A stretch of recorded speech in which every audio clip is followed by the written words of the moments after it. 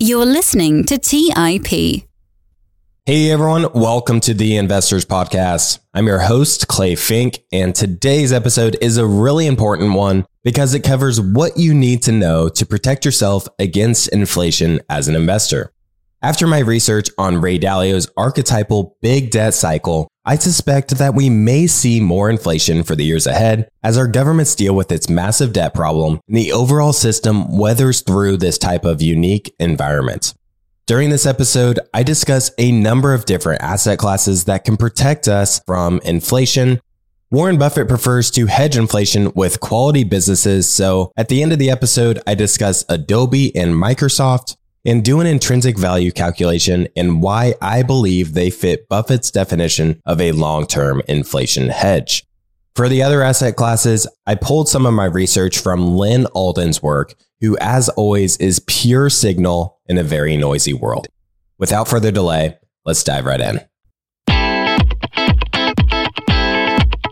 You are listening to the Investors Podcast, where we study the financial markets and read the books that influence self-made billionaires the most. We keep you informed and prepared for the unexpected.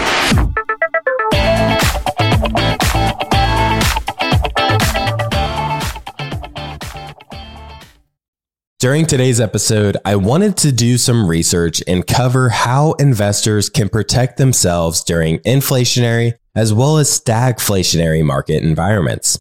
A stagflationary environment is the double-edged sword of having high levels of inflation and low economic growth, which is what we've seen as of late.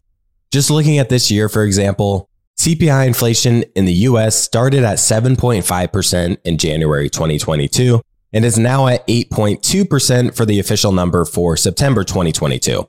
Meanwhile, GDP in the third quarter of 2022 only increased by 2.6%. So we have this environment where central banks globally provided massive levels of stimulus after the COVID pandemic. Once inflation started to show up, the Federal Reserve stated that inflation was transitory.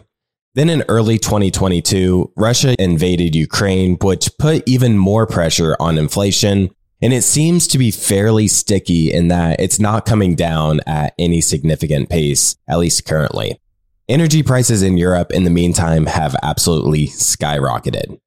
Now, when thinking about what causes inflation, we can look at monetary inflation, which essentially means how much has the money supply increased over a certain period of time, or inflation can be caused by an increase in commodity prices, which is, a supply and demand dynamic. So higher levels of money printing may lead to more demand for commodities, which would naturally lead to inflation as well. But the other side of the coin is that a commodity shortage being caused by things like a supply chain issue or the Russia and Ukraine conflict. Today, we're seeing inflation likely because of both issues, I believe. Monetary inflation was running hot in 2020 and 2021. So the US government ran these large fiscal deficits, people received their stimulus checks, their PPP loans and such. Additionally, the artificially low interest rates encourage people to borrow money, whether that be to buy a house, do renovations, purchase more goods in the economy, etc. This led to high CPI inflation later in the year in 2021, but we also had the supply chain impacts from the COVID lockdowns, as well as the Russia-Ukraine conflict. So I see both a supply and a demand issue here with the monetary inflation and then the supply chain impacts from the lockdowns as well as the Russia-Ukraine conflict. Lynn Alden has said that inflation is largely driven by the prices of commodities, which makes complete sense. Much of the cost to get food in the grocery store is the energy or gas required to ship it from point A to point B. Same thing with all of our day-to-day consumable items that we use every single day. So energy and commodities are a big factor for whether we have high or low inflation. So summarizing a bit, CPI inflation isn't just a monetary phenomenon of the central banks printing more and more money, but money printing certainly does have a correlation with CPI inflation.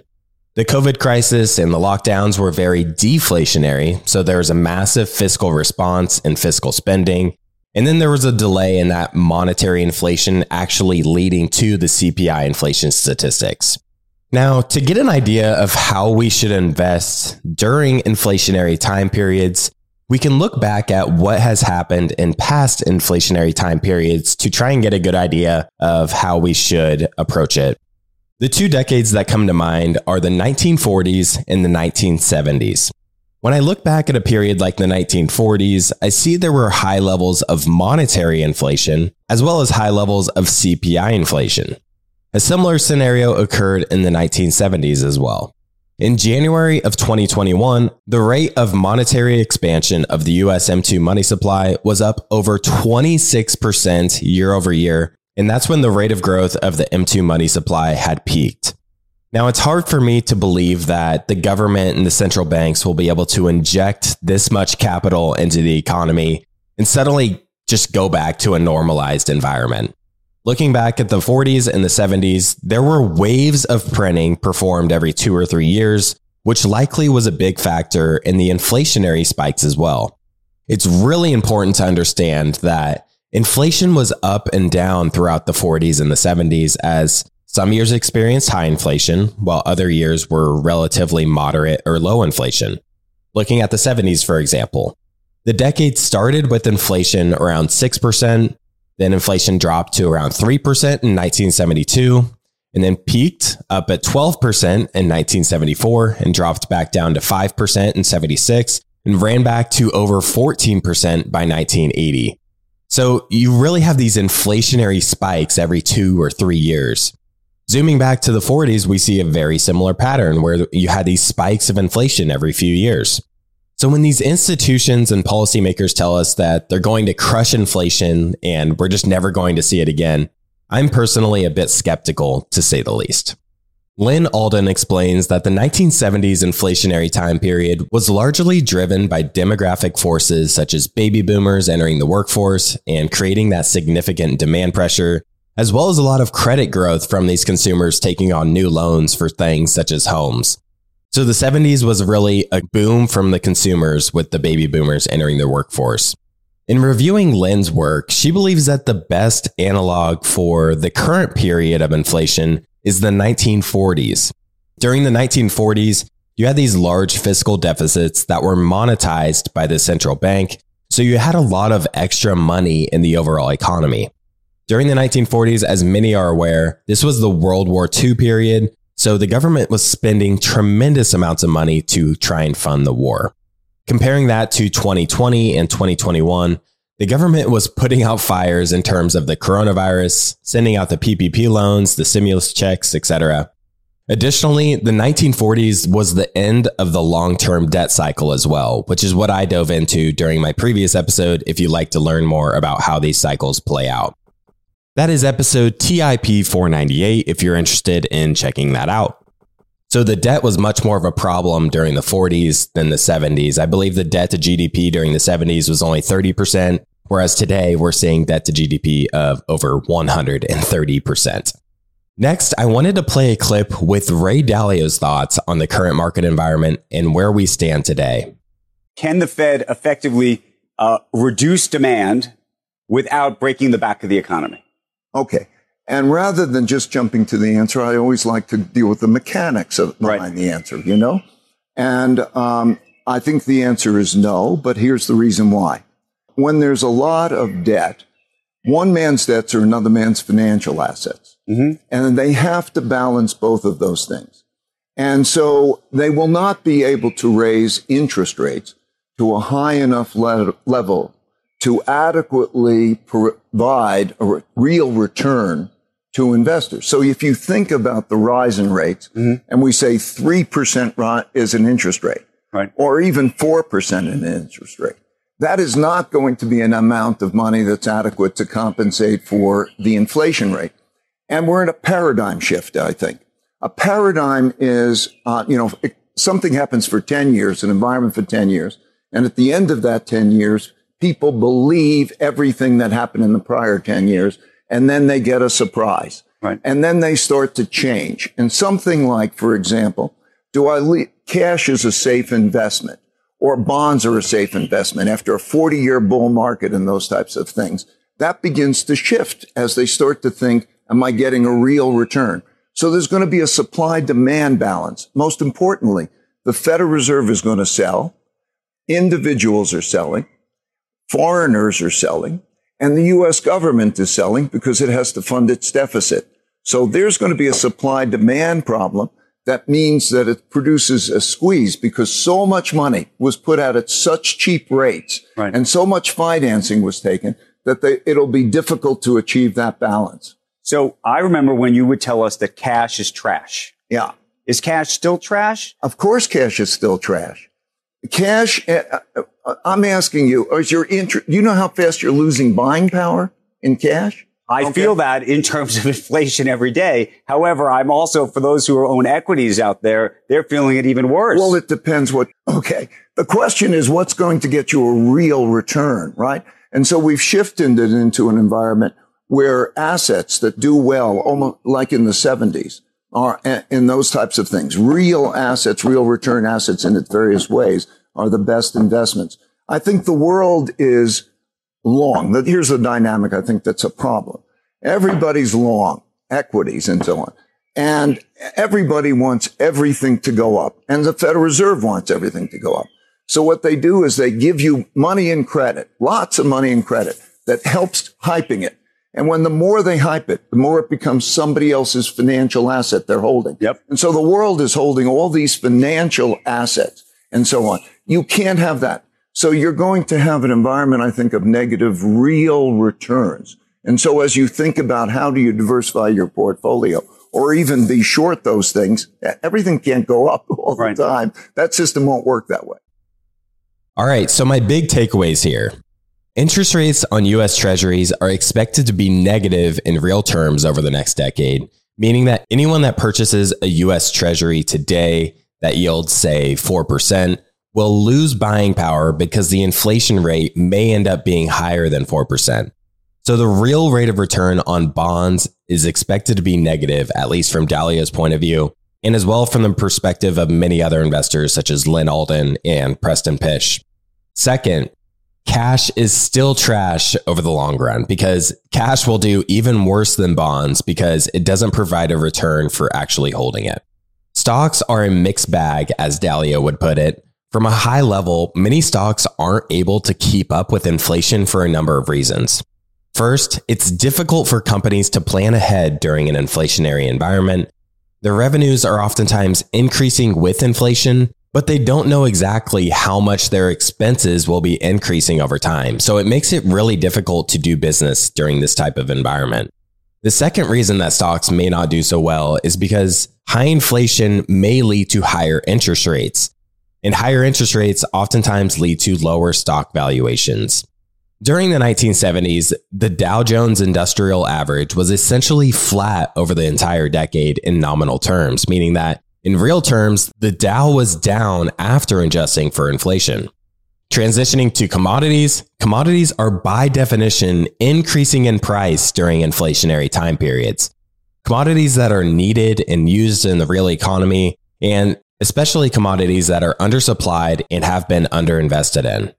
This leads to higher prices, which takes years for the necessary investments to be made to compensate for the undersupply of that commodity. While most financial assets have been crushed in 2022, funds like XLE, which is an energy fund, is up 55% year to date through the start of November. However, there are plenty of drawbacks with going long commodities or long commodity companies. First, commodities are very volatile. So when you go long commodities, you have to be willing to weather through that volatility. Commodities themselves aren't something you want to buy and hold for the long run because they're very cyclical and move in these boom bust cycles. Once commodity prices increase substantially, then companies are incentivized to heavily invest in increasing the production of said commodity. This leads to an abundance of that commodity and eventually lower prices. So very boom bust type scenarios for many commodities. Now, commodity related companies such as the companies Buffett purchased, which is Chevron and Occidental, are potential better long-term holds than the commodities themselves. Let's take a quick break and hear from today's sponsors. Today's episode is sponsored by Range Rover Sport. Range Rover leads by example with their dynamic design that rises to the occasion. It's got powerful on-road performance and commanding all-terrain capabilities, coupled with signature Range Rover refinement. The third generation Range Rover Sport is the most desirable, advanced, and dynamically capable one yet, redefining sporting luxury. It's got advanced cabin technologies such as active noise cancellation and cabin air purification, offering next-level comfort and refinement.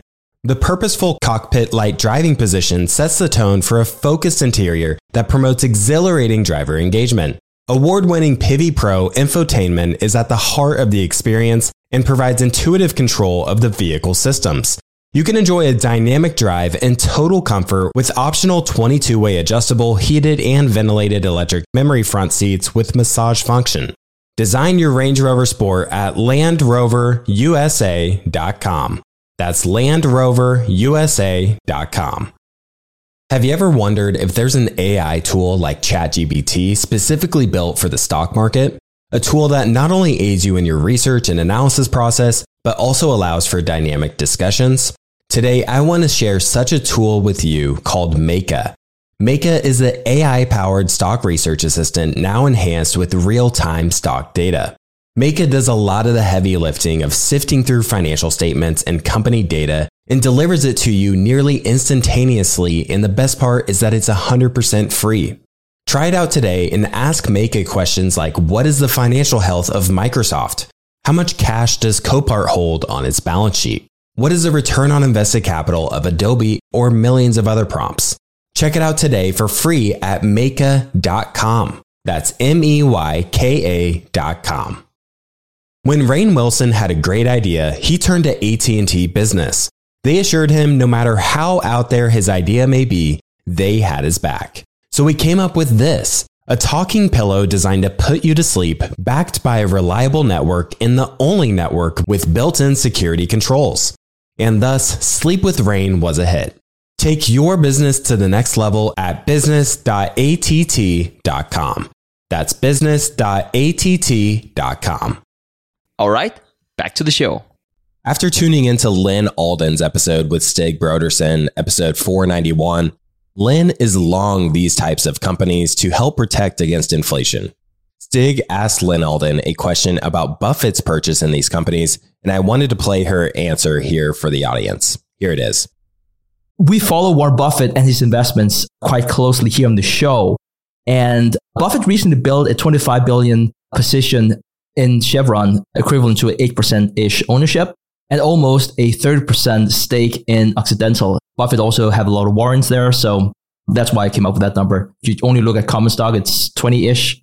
What are your thoughts on the two stocks at the current market price? So long term, I'm bullish on them. Chevron is one of the more expensive ones, but it's also one of the higher quality, safe, liquid ones. And so my approach has been more kind of geographic diversification and more different oil types. So I have some of like that kind of company. I also have some of the Canadian companies. I think that there are other ones around the world. I've also been liking some of the pipelines. He also bought, they bought a pipeline from a company, right? So it's about energy producers and infrastructure. I think like any good value investor, and he's of course, legendary for it. He knows what's cheap and he knows what underinvested in, and it's kind of an anti-bubble in many ways. And so I think he's been smart to get into the energy space. And, obviously with his size of his book, he's going to go for the big liquid, longer duration type of projects. And then also, a couple of years ago, he did those Japanese trading companies. So he put a few $1 billion into those. And those are, in many ways, they're commodity oriented, hard asset, and some of them have energy exposure. So, and if you kind of tally up his overall kind of commodity, energy, even the infrastructure for moving it, like pipeline, he's made a pretty big bet on energy. And I think that's smart because, he's got that Apple position. It's very tech oriented. He's got the banks. And so, I think he wanted to add to the real asset side of his book, and specifically in areas that are underinvested in. So it's kind of, especially when he started doing them, it was less, it's a little bit more contrarian than it was now.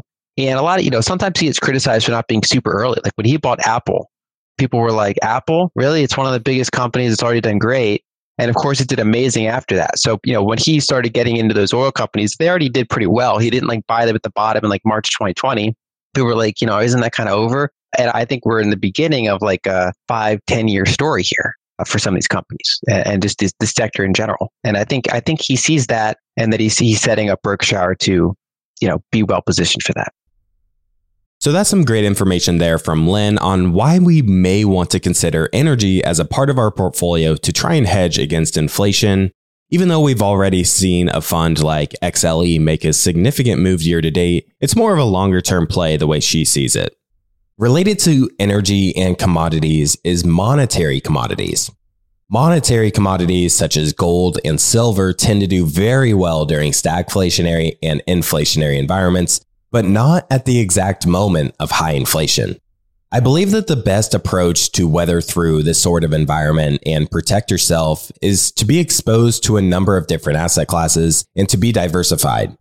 Own things like quality equities, quality real estate, some commodity exposure to monetary assets, as well as a cash position to have just in case the economy really breaks and incredible buying opportunities happen to present themselves. I also wanted to touch on how different types of equities perform during inflationary environments. During a period of low interest rates, cheap and easy money, it's an environment that is prime for unprofitable, high-flying tech companies to thrive. They're much more speculative and richly valued, but during a stagflationary environment, you'll want to own the higher quality companies with strong balance sheets, strong free cash flows, strong pricing power so they can continue to increase prices, and companies that are resistant to margins getting squeezed. Drilling down to how value stocks perform relative to growth, value stocks' best performance relative to growth is during inflationary time periods.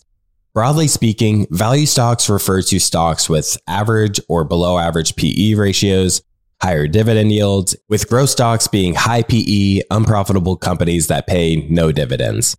Value stocks' best performance relative to growth was during the 1940s, the 1970s, and 1980s, as well as the 2000s.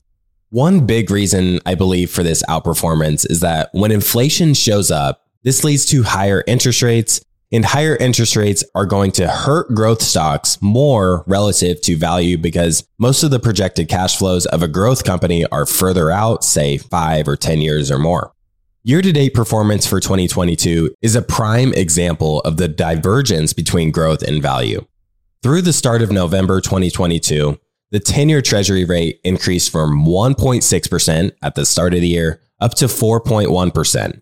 Meanwhile, the ARK fund, which is more of a hyper-growth type companies, they are down 62% year-to-date. The Russell 1000 Growth Index is down 30%, and the Russell 1000 Value Index is down 12%. So 2022 has followed suit with how we would expect the relative performance of value growth and hypergrowth to be during a time of high inflation and rising interest rates. Related to monetary commodities, whether that be gold or Bitcoin, I'll leave the debate between the two for another day. I think that both of these have a lot of potential asymmetry with them due to sovereign nations potentially accumulating much more of one or both of these. And let me explain why. In a rising rate environment, U.S. Treasuries are declining in value as we've seen in 2022. Additionally, the coupon payments on those U.S. Treasuries are going down as the U.S. dollars are declining in value with inflation. So the values of the U.S. Treasuries are in a decline while the Fed performs QT. Plus, if inflation sticks around, these Treasuries are not going to hold their buying power as well as they once used to. Thus, I think we could see a significant run in monetary commodities because countries are realizing that they could be sanctioned and not be able to tap into that buying power, such as what happened to Russia.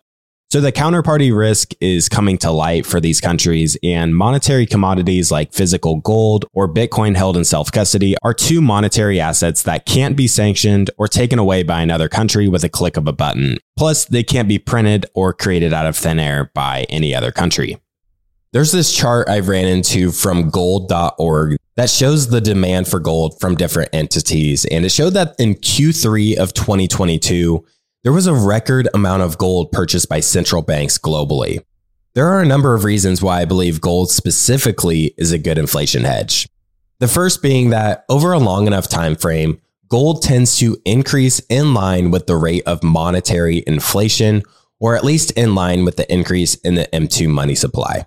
There are times when gold is significantly undervalued relative to the money supply, such as during the 2000s, and there are times when it gets a bit ahead of itself, such as around 1980 and 2011. Based on a chart that Lynn Alden put together in her article titled 4 Simple Reasons to Buy Gold, she shows a chart of the price of gold relative to the M2 money supply per capita. And based on that chart, gold is either at its fair value or potentially slightly undervalued if the chart were updated through Q3 of 2022. From this perspective, I think that going long gold doesn't make me particularly extremely bullish on gold. If anything, I simply see gold as a hedge against the continued debasement of the currency should the money supply continue to expand rapidly over the decade to come. Another reason to own gold that Lynn outlines in her article is the inverse correlation with real interest rates. If you think about it from a sovereign perspective, for example, if inflation is running at 8% and you could buy a US Treasury for 4%, this gives these sovereign nations an incentive to prefer gold over US Treasuries because the real interest rate on US Treasuries is a negative 4%. If the real interest rate were negative 8%, then there would be an even greater incentive to own gold. So rather than thinking about gold being a good inflation hedge, it's actually the case that gold tends to do well in an environment of low or negative real interest rates. Inflation ran hot in the 1980s when interest rates were high, but gold actually did really poorly after running up significantly in the 1970s. The big takeaway is that sovereign nations can think of gold as a potential asset relative to US Treasuries and relative to cash. So when US Treasuries and cash aren't very attractive, then gold may be a better alternative for them. If inflation continues to run hot throughout the 2020s, and US Treasury yields stay below, say, 5%, then I would expect gold to outperform many other asset classes. Another interesting case for gold is how indebted the global economy is. Most countries will not be able to sustain an environment of high interest rates, meaning that I would expect real interest rates for many countries globally to be negative, and the over-indebted countries will likely need to print money to monetize the debt they have and continue to fund their deficits, which means currency devaluation and potentially a much larger demand for gold going forward. Because of the sovereign debt bubble we're seeing, the way that this ends up getting resolved, like we're seeing with Japan right now, is that the currency itself is the release valve. They have to print the underlying currency to address the debt problem, meaning that holders of that currency end up getting burned and pay the price of the debt and currency bubble. Zeroing in on the United States, for example, Lynn Alden has the phrase that large fiscal deficits and deficit spending is, quote, baked into the cake. This is due to demographics and entitlement structures with unfunded liabilities such as Social Security, Medicare, and Medicaid, as well as the ever-increasing interest expense the U.S. has on their government debt. Transitioning to touch on real estate, cash flowing real estate also tends to do very well during inflationary time periods for a number of reasons. First off, assuming that you purchase the real estate at a reasonable price, the value of that real estate tends to increase as the currency is being devalued, and rents are increasing in those units, whether it be for commercial or residential use. Second, if you secure the property with, say, a 3% mortgage, the value of that loan is evaporating in real terms. So holding that debt is very beneficial because as the currency gets devalued, the payments on that loan become easier and easier to make as your mortgage payments are relatively fixed before accounting for increases in insurance and property taxes. So cash flowing real estate purchased at a reasonable price is another good inflation hedge. And for some listeners of the show that invest in real estate, this is one of the best options because of the cash flow it can generate each month. So it can be a big winner in a portfolio with or without inflation. I mentioned bonds earlier and how they're a poor inflation hedge. Bonds are more of a beneficiary to disinflation rather than inflation, but there are TIPS, which are a much better option for an inflation hedge, which stand for Treasury Inflation Protected Securities.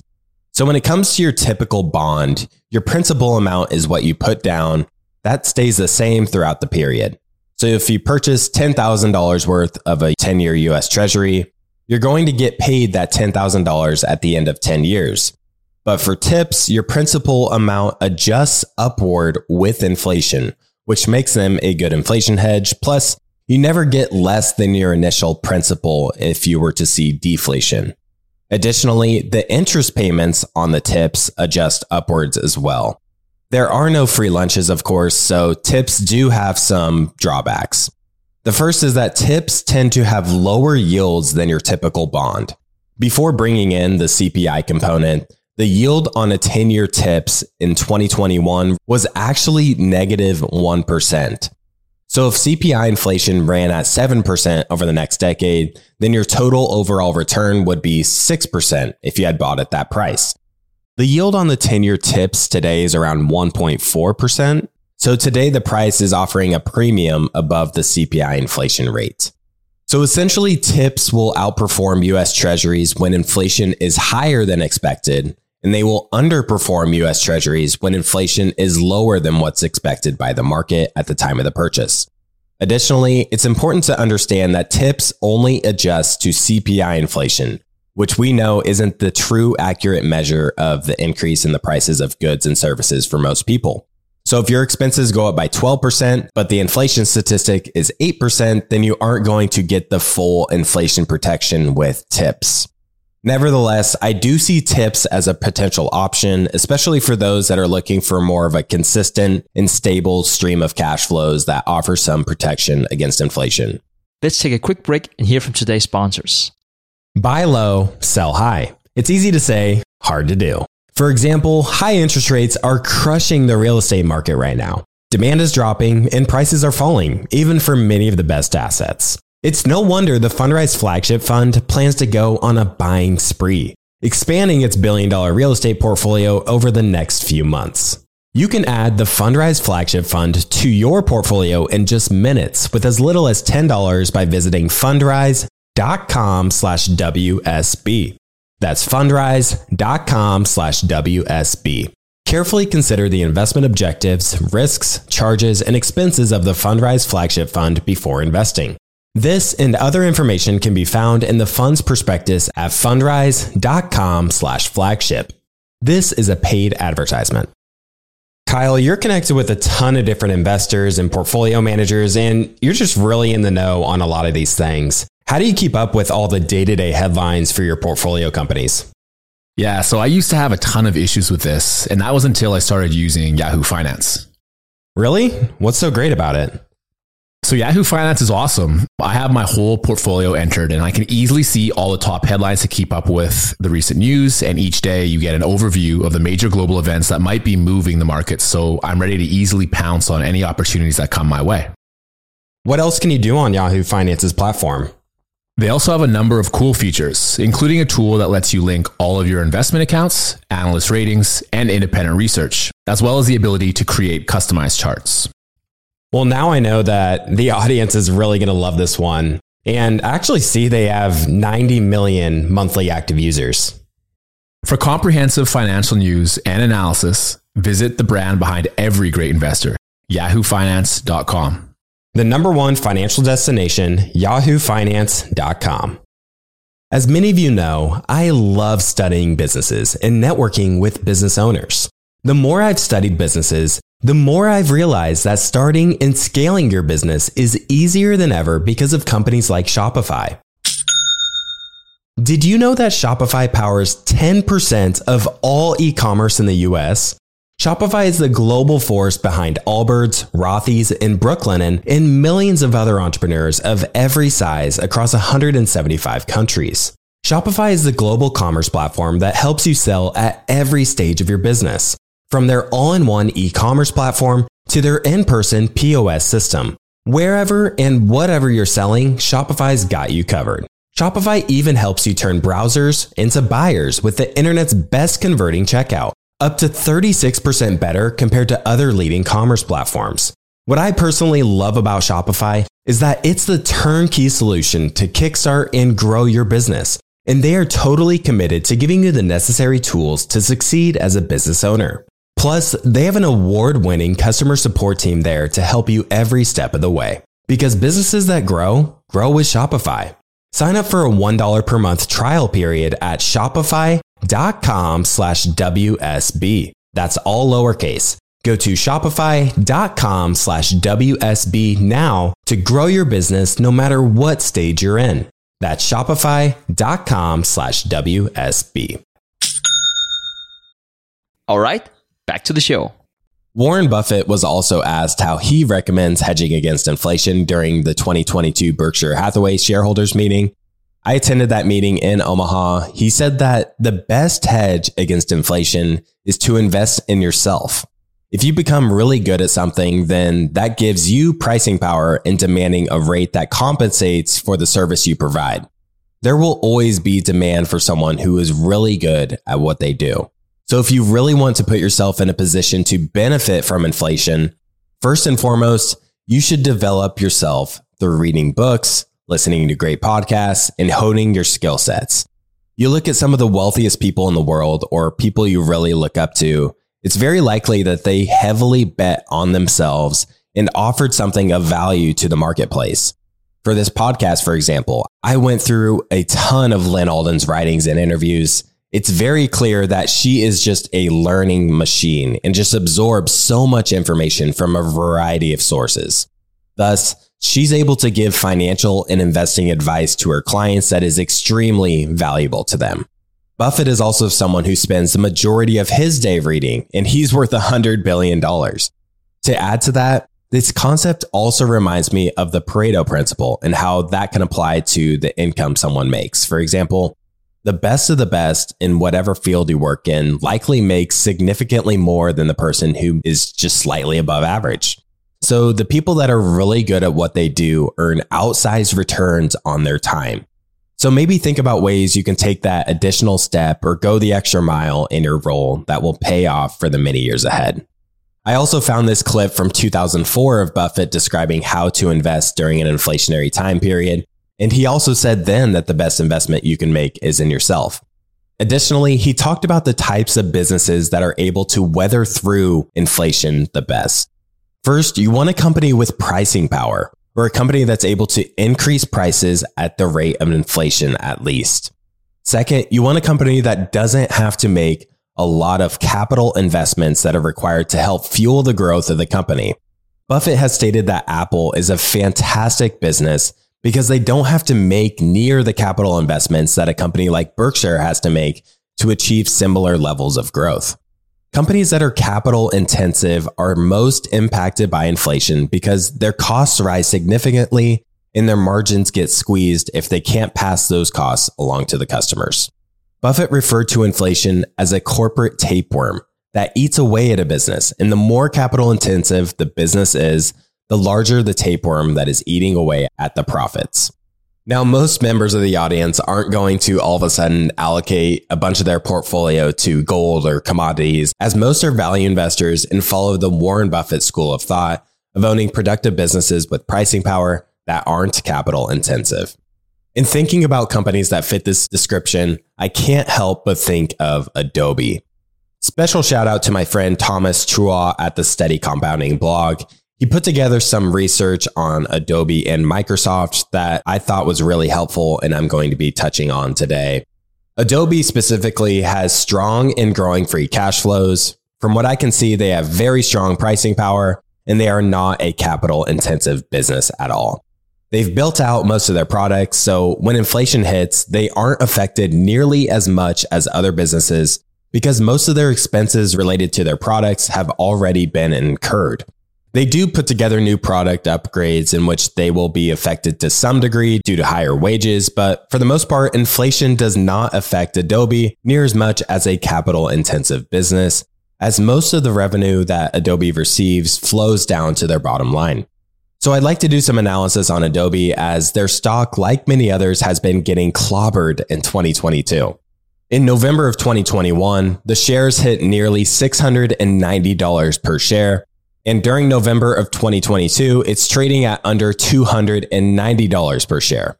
According to our TIP finance tool, the PE is just under 30 and the price to free cash flow is just under 20. This seems pretty reasonable at the surface for a company that has grown their free cash flows per share by over 6x since 2012. According to the company's website, About 90% of creative professionals use Adobe Workshop, which says a lot about the value they're providing to customers.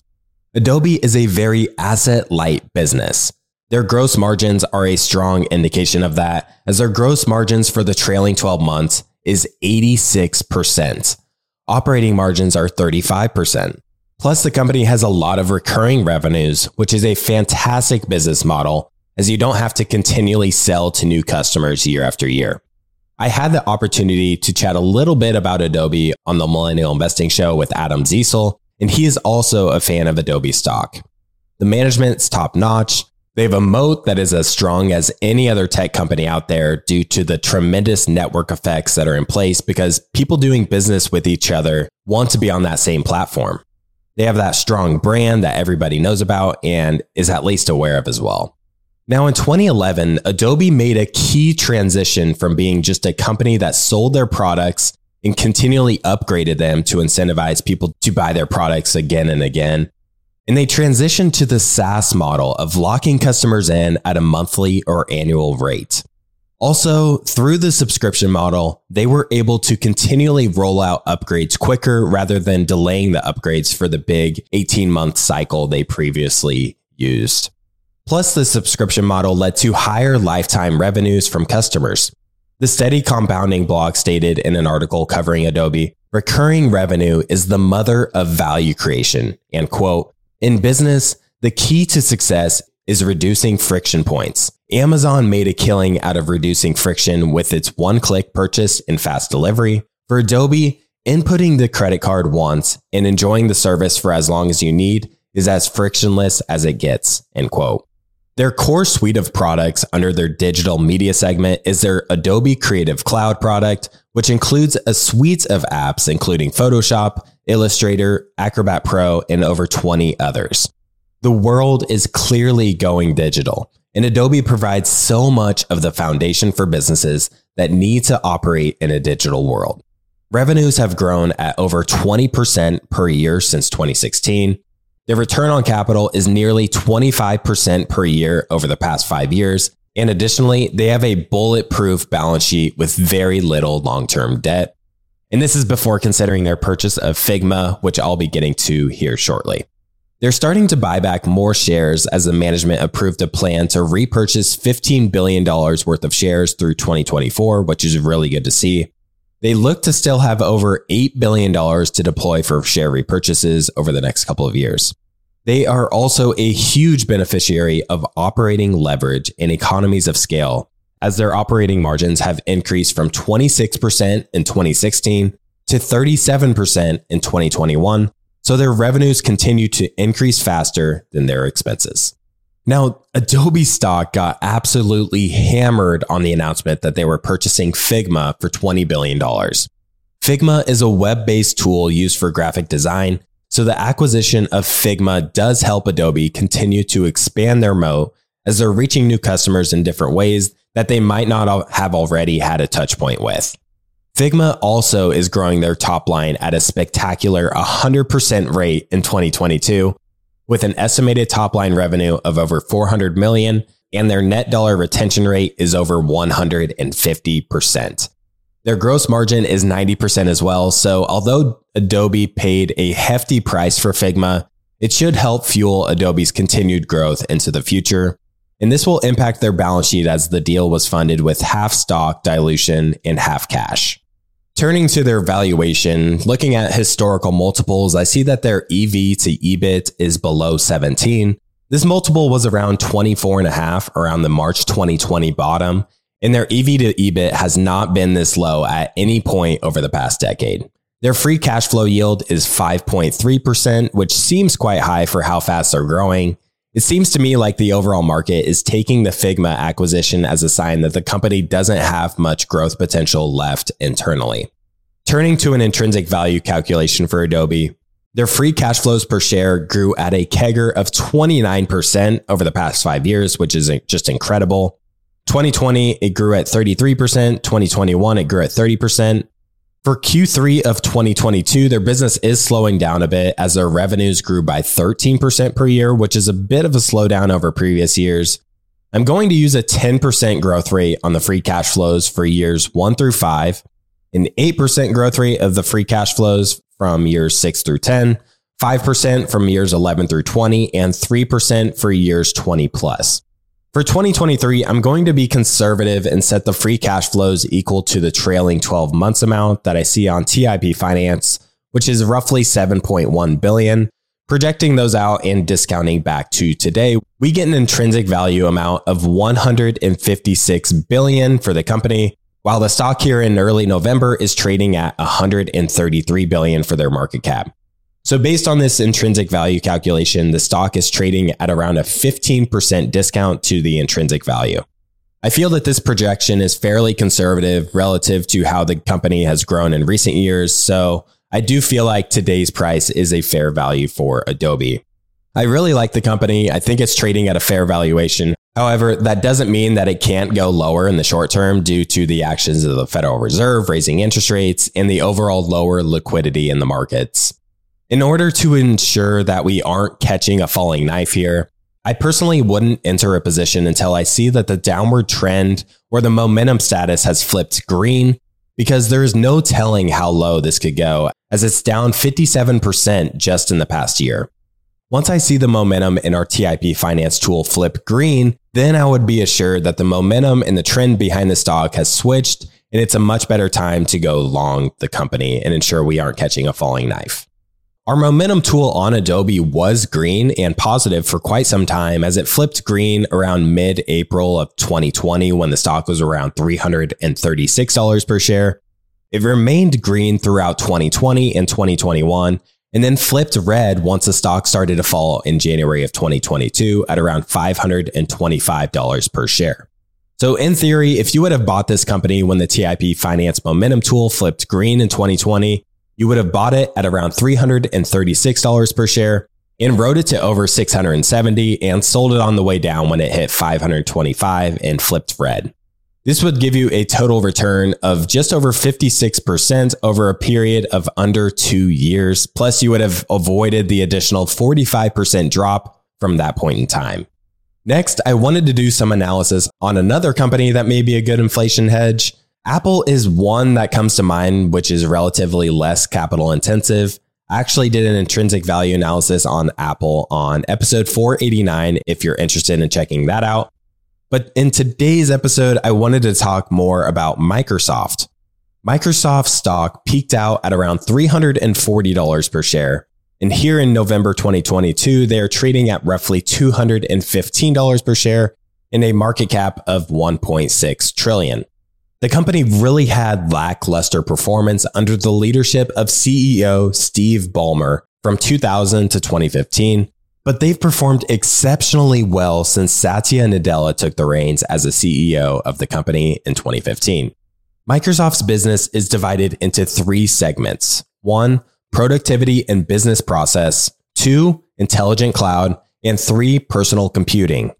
The productivity and business processes segment includes Microsoft Office, which most people are familiar with and use quite often, whether that be Excel, Word, SharePoint, Teams, or a number of others.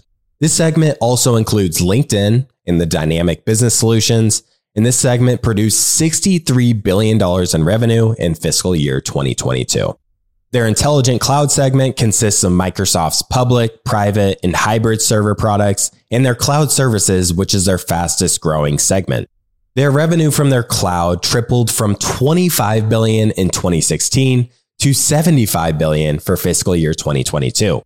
Their cloud business specifically is known as Azure, and this has been a big driver for the company's continued growth. During Q1 for fiscal year 2023, their overall cloud revenues increased by 31% year over year, and it has a run rate of over $100 billion. Then they have their personal computing segment, which includes things like their gaming products and their hardware sales. According to Steady Compounding's blog, the 4 parts of the personal computing business includes first, Windows, which is their operating system purchased by original equipment manufacturers. Second, devices. This includes Surface, which is an iPad copycat, and their PC accessories. Third is gaming, which is their Xbox Game Studios and Activision Blizzard. Fourth is search advertising. And believe it or not, they do have revenue coming in from Bing and Microsoft advertising. This segment produced $59 billion in revenue for fiscal year 2022. One new source of revenue for Microsoft is their advertising business. Their ad revenue surpassed $10 billion for 2022, which came from LinkedIn, Microsoft Start, which is a newsfeed, and Microsoft Edge, which is their web browser. Ever since Satya Nadella took over as CEO of Microsoft, he has put a lot of focus on driving the growth of cloud, as this segment grew from 27% of revenue in 2016 to 38% of revenue in 2022.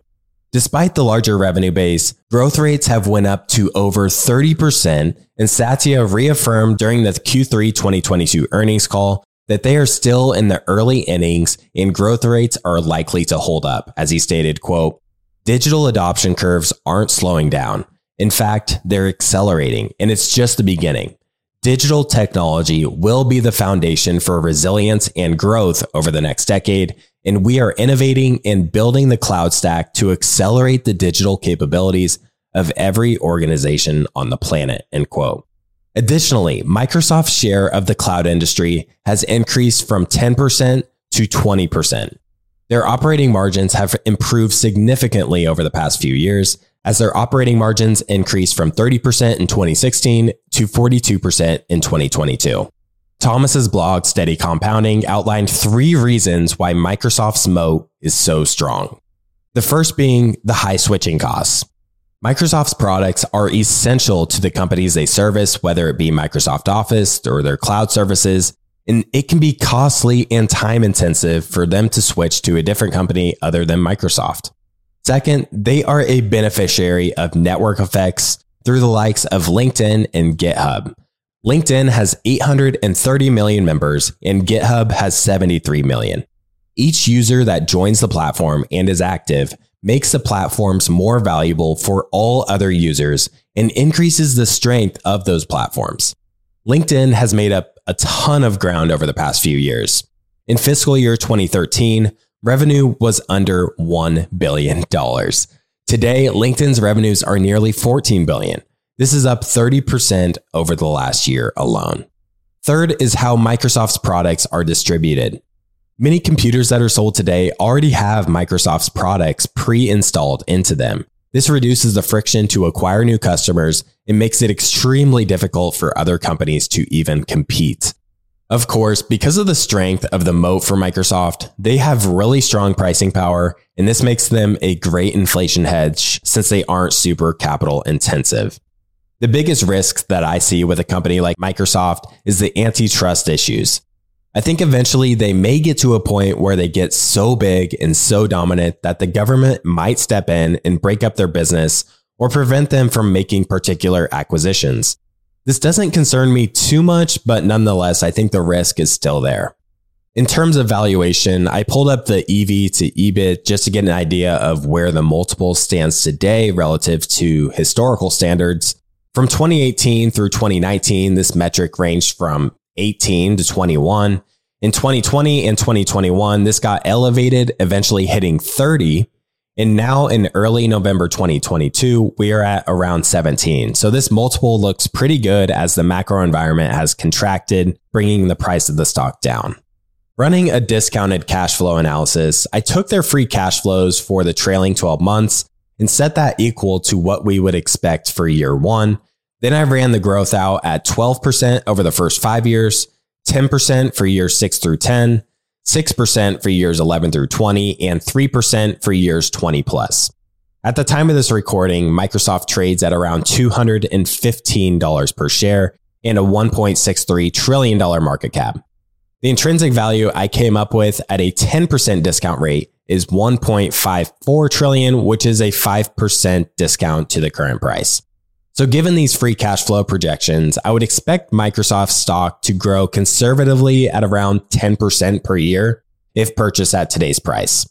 In the end, it is the long-term business results that will drive the ultimate performance of the stock, which I expect to be really good given all the tailwinds they have behind their back and with the management team they have put in place today. Turning to the momentum chart showing up on our TIP finance tool, The momentum on Microsoft flipped green around April 21st of 2020. It was around $160 per share then. Then it flipped red almost exactly 2 years later in April 2022 at around $280 per share. The momentum did flip back green this year in August and September, but the stock traded down a bit and it flipped back to red from the end of September to today. I've been compiling a short list of companies I would like to essentially buy and hold forever. And Microsoft is on that list because I just see so many secular tailwinds propelling the company's future growth. At the time of this recording, I don't own any shares of Microsoft or Adobe, but would like to initiate a position once the momentum flips green and the macro landscape improves in my view. All right, that is all I have for today's episode. I really hope you enjoyed this episode and found value in it. Inflation is a topic I think a lot about in terms of constructing my portfolio and how I can be best positioned to weather through the inflationary storm, which I personally expect may potentially be a recurring theme over the next decade or so. All right, with that, I'll see you again next week. Thanks for tuning in. Thank you for listening to TIP. Make sure to subscribe to Millennial Investing by the Investors Podcast Network and learn how to achieve financial independence. To access our show notes, transcripts, or courses, go to theinvestorspodcast.com. This show is for entertainment purposes only. Before making any decision, consult a professional. This show is copyrighted by the Investors Podcast Network. Written permission must be granted before syndication or rebroadcasting.